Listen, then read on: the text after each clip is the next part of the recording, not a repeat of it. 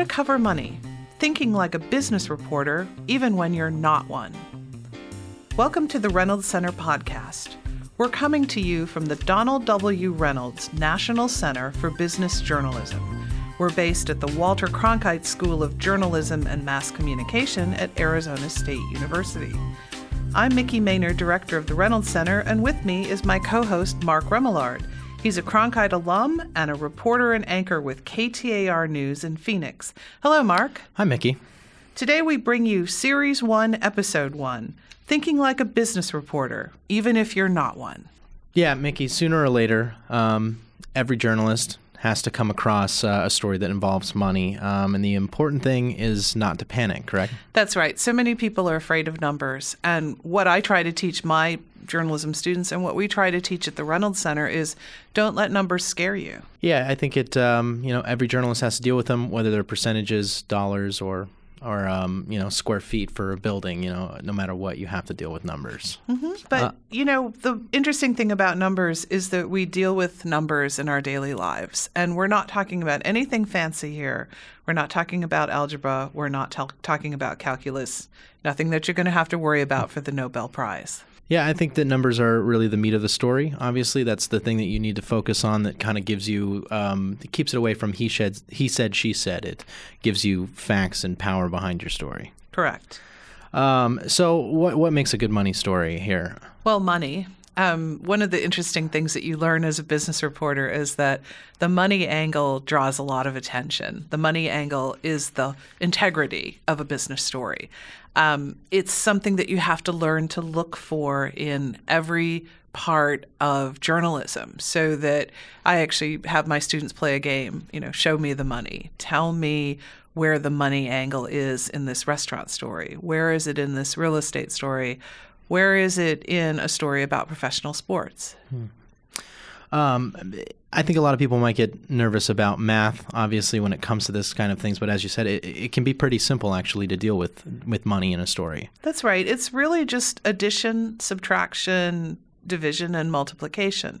So if you think about addition, Joe Schmo, who owned a yogurt store, decides that he's going to open 2 more yogurt stores. That gives him 3 yogurt stores. So there's an addition story. When you hear about a company laying people off, Hewlett-Packard cuts 5,000 jobs. That's a subtraction story. When you talk about multiplication or division, I think people can think of other examples in that. But boil it down to what's easy for your brain to get around. And I think if you were to actually deal with anything more complicated than that, that's where you would kind of rely on a source or an expert or someone to explain that to you. Right. That's the most important thing about business reporting, is that it isn't just your work. You have to find experts who can explain it as well.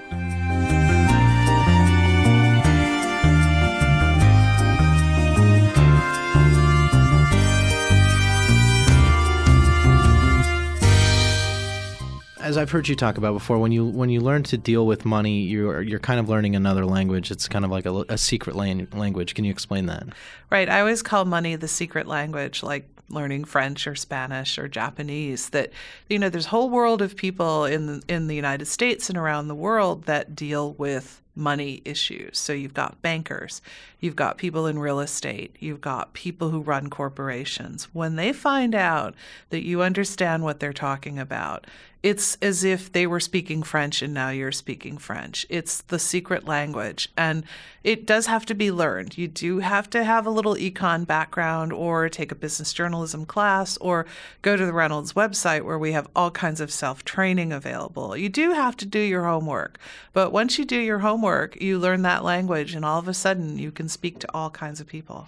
Yeah, and does that also help come across with showing your interest in something, and you know what I mean, kind of showing that, hey, I'm not just this is not just a story that I was handed to and now I'm here. This is something that I'm interested in. Time and time again throughout my career, I've had business officials tell me, you really did your homework. I felt like I was talking to someone who worked at this company. And that's the important thing. You want them to forget that you're a reporter, and what you really want them to do is think that you work with them, that you're a colleague in their real estate firm, that you're someone who's working for the big factory.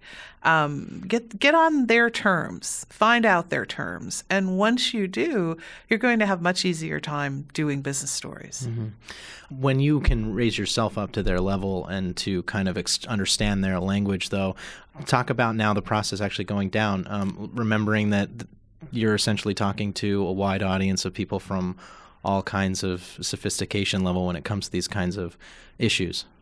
Right. So one of the big challenges in covering business or writing about money is that we have an audience that's made up of all levels of sophistication. You might be having a CEO read your story or hear your story on the air. You might have your grandmother hear your story on the air. And you want to make sure that both the CEO and the grandmother can understand what you're talking about. I took some training at National Public Radio from David Kandow, and David said, put a picture up in the studio of the person that you're talking to and then explain it so that that person in the picture can understand it. I would do that if I were a print reporter. I would do that if I were on the air. I would do that if I was writing for the web. Have a picture of your mom or your girlfriend or your boyfriend or just a buddy next to your computer. And if you find yourself using language that you don't think they would understand, go back through it, simplify it a little bit. You'll be doing your audience a big favor.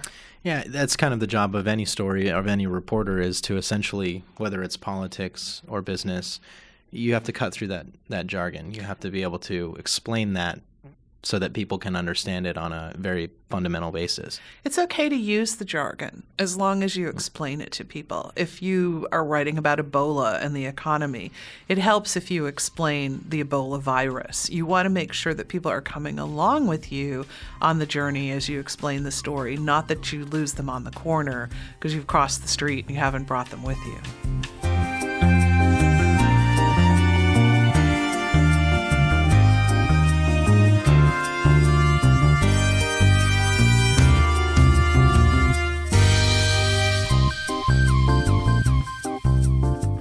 People who are covering business might have a hard time because, they might not be at that sophistication level that we're talking about, where you're at the level of dealing with a CEO who's running a company, and so it's really important that as a reporter that you understand the concept yourself. That's right. I tell people all the time, you can't fake it.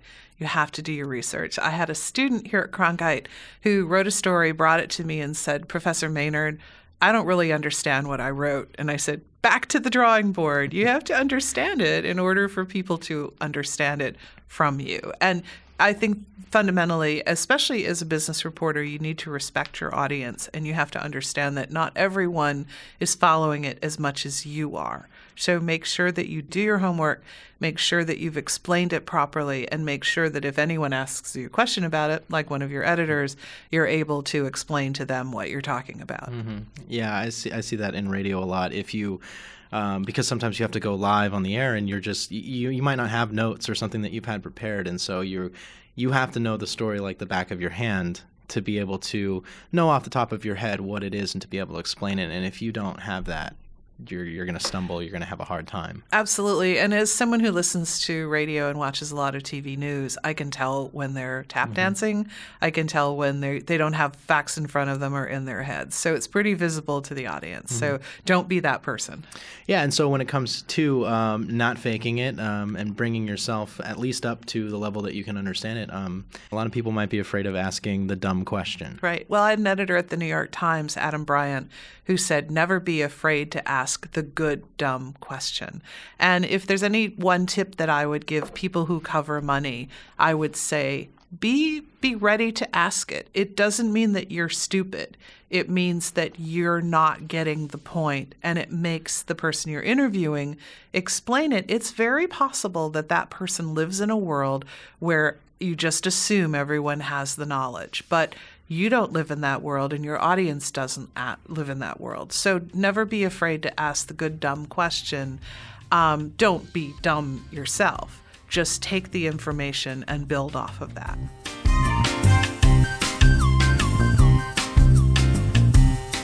That's it for Series 1, Episode 1 of How to Cover Money. Next time, we'll teach you ways to keep your editors happy. Support for our podcast comes from the Donald W. Reynolds National Center for Business Journalism. Visit our website at businessjournalism.org. You can find us on Twitter at biz journalism. You can also look us up on Facebook, LinkedIn, and Tumblr. For Mark Remillard, I'm Mickey Maynard. Now, start thinking like a business reporter.